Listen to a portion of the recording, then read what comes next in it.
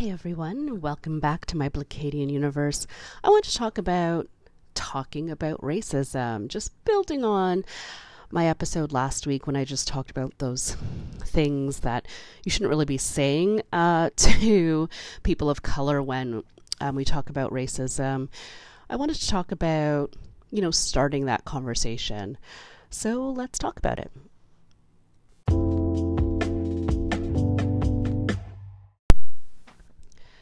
So, last week I talked about all those common things that, people of color, whenever we raise the issue of racism that we hear, people are so quick to dismiss it. And I know that ties into white fragility. People just don't want to hear it. You don't want to feel blamed. I get it. I understand coming from that vantage point. A lot of people feel uncomfortable. No one likes talking about topics that make you uncomfortable, but you need to get comfortable being uncomfortable. And if your first reaction is like anger when someone talks about racism, that's not that person's problem. That's your problem. I think it would go a long way if a lot more people understood that. So what also made me think about this was recently in the news, Holly Robinson Peete, who is an actress, African-American actress, she shared a story where, her sons were basically denied access to boarding a plane because she had bought their tickets and they didn't have the, proof that they bought the tickets because they're children, and, they didn't buy the tickets. They don't have a Visa card. And, they eventually the issue was worked out, and they were able to fly home the day after, which is maddening. And so, they were flying business class, and, she mentioned that it was racism that stopped them from getting on that plane. Now, a lot of people had an issue with that. And, that just boiled my blood because it is racism. It's racism. I'm not asking for, your, we're not asking for support or proof or, it to be validated. She is saying it's racism, and any person of color knows it. And I'll tell you why. Business class is too nice. Racist people will say business class is too nice for Black people. And that'll get their flags raising, their spidey senses tingling that something is wrong and it's amiss. And it's because of structural, institutionalized racism that has stopped Black people from acquiring wealth that would make you think there's no way that these two young Black boys have family members rich enough to afford a business class flight. That's just the reality of the world that we're looking at. And so, to be kind, because I always try to be kind, the woman at this counter probably didn't even realize that that's what she was doing, that her screening process, she was thinking, she probably thinks she's not a racist person. So when we say that's racism, she's like, what? What do you mean? I have Black friends. I can't be racist. And, that's the kind version of what went down. The best case scenario is that she has just never questioned her own biases. And, fair enough. But what needs to happen is you need to listen. So I think that's sort of the most frustrating part, is that when, when we speak up and we tell people, like, everyone's like, oh, I want to be an ally, I want to learn. And when we do speak up, people immediately shut it down and say that's not an example of racism, because they think of racism as, KKK members wearing hoods and burning crosses and stuff like that. And they don't think of the subtle everyday ways in which hundreds of years of oppression have influenced the way you view people of color. And that includes, what type of wealth a person of color can have. So absolutely, those boys not being able to get on the plane when they should have is a result of racism. It's not a debate. It's not a question. That is what happened. I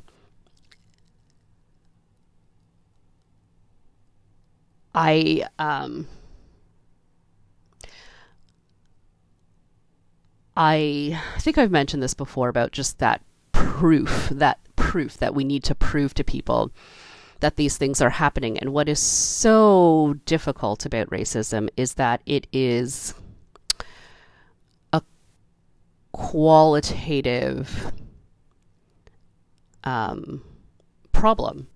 You know, we can show you, I mean, there's tons of, you know, quantitative data to back it up as well, you know, statistics and, you know, et cetera, et cetera. But those kinds of interactions, when you know that somebody is seeing only your skin and not you, how do you describe that? It's like describing homophobia or sexism.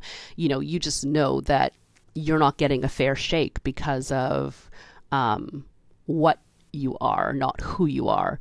And I'm sick and tired of the conversation always having to start with, you know, well, I just don't see that. You know, how as a white person, let's just be honest, you know, that your existence has been, you know, protected against having these conversations. You know, people are currently up in arms in America about, you know, critical race theory. They don't even understand what it is, but they definitely know that they don't want their children, their white children, to learn about it because they're too young and protected. Something that you have never even been, you know, thinking about your entire life. How are you going to honestly tell me that, you know for sure that it's not racism when you're talking to somebody who's been experiencing it since they were a child their whole life? You cannot honestly contribute to that conversation in any real way because you have been spending your whole life making sure that you don't have those conversations. You don't have those conversations. I've been having this conversation, you know, with my friends since I was 8. You know, 7, 8, I maybe before that, but I have clear memories of talking to my friend about, you know, we were jokingly talking about it, but racism was a part of my life. And, you know, having conversations about 8, how are you as a grown woman going to come to me and say that, oh, that wasn't racism? You don't know. Listen, stop and listen. You might learn something about the realities of being a Black person in this country. Even a wealthy Black person, we are not safe. We are not safe from institutionalized racism. Let me say that again.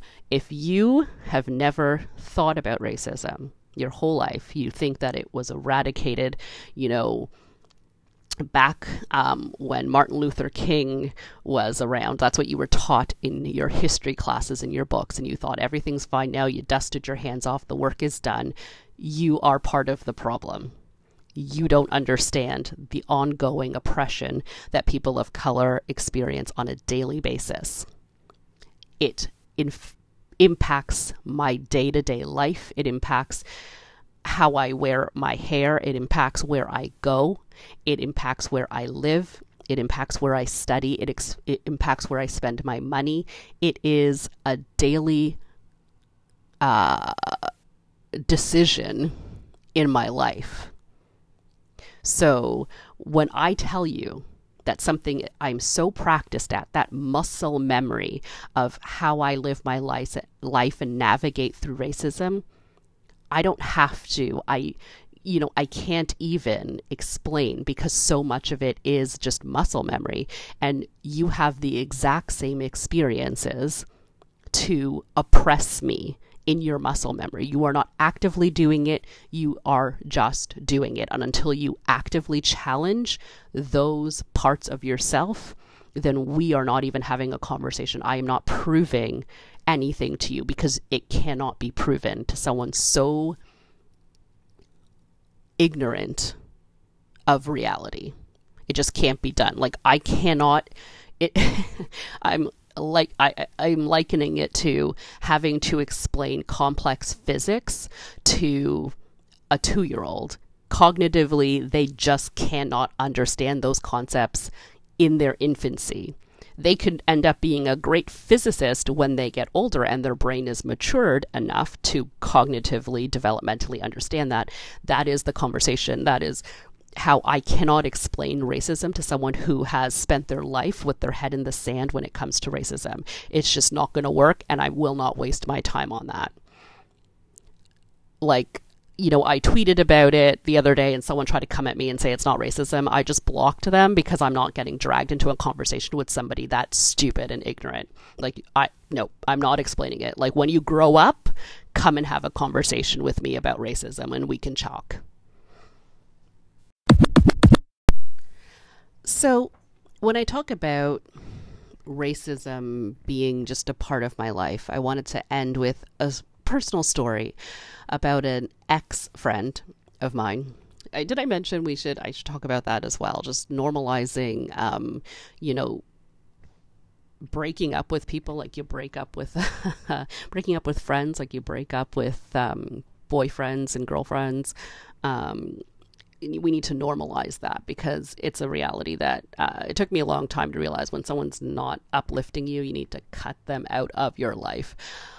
So an ex-friend,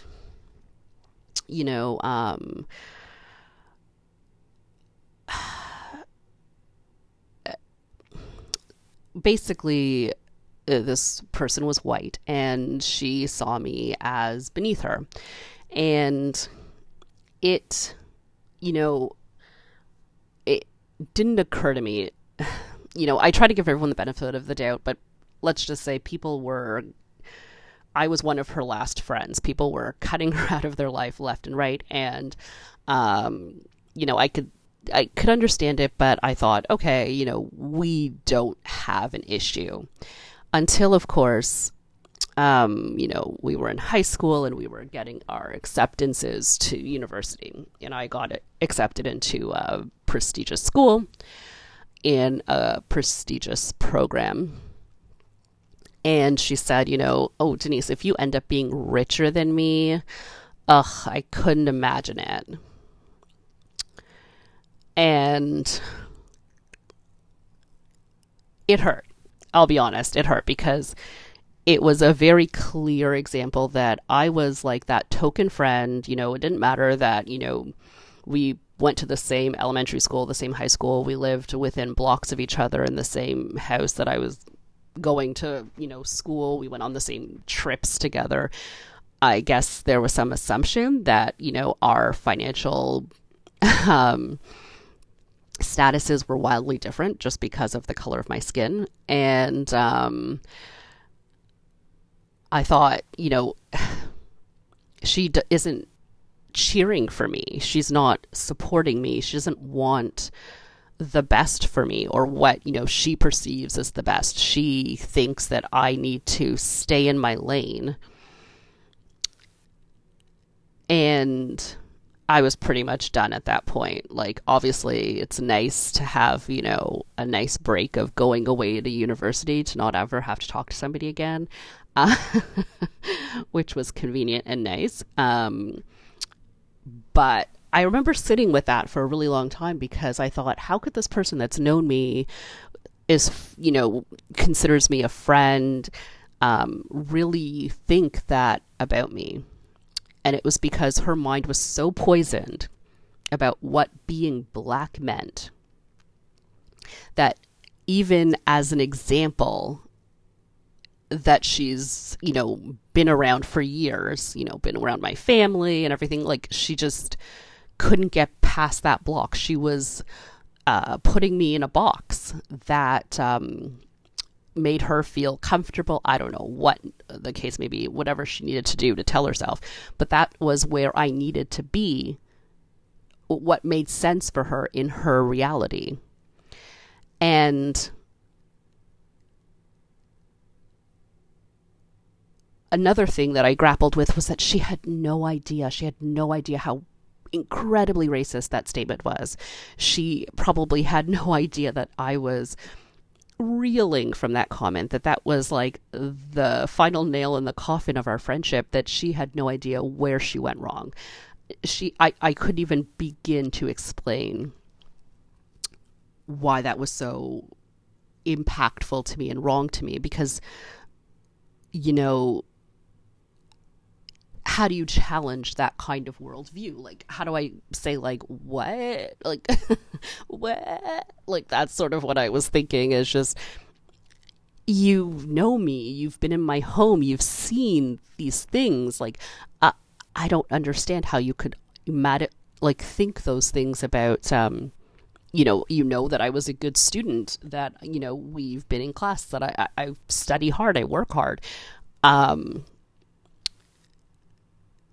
And it just didn't make sense to her that I could, you know, I was on a path to be something that didn't fit in her reality. And it's one of those things that, when I say that people that, you know, don't consider themselves racists, that aren't actively challenging their biases, are contributing to upholding the systems that have been in place to keep people of color out of leadership positions, power positions of, you know, decision, policy, lawmaking positions. These are the kinds of things that need to be challenged so that we can remove those views. So it is normal to see people of color that are wealthy, that are leaders, that are decision makers, you know, and it's not a shock to the system of people when you walk into a room and it's, you know,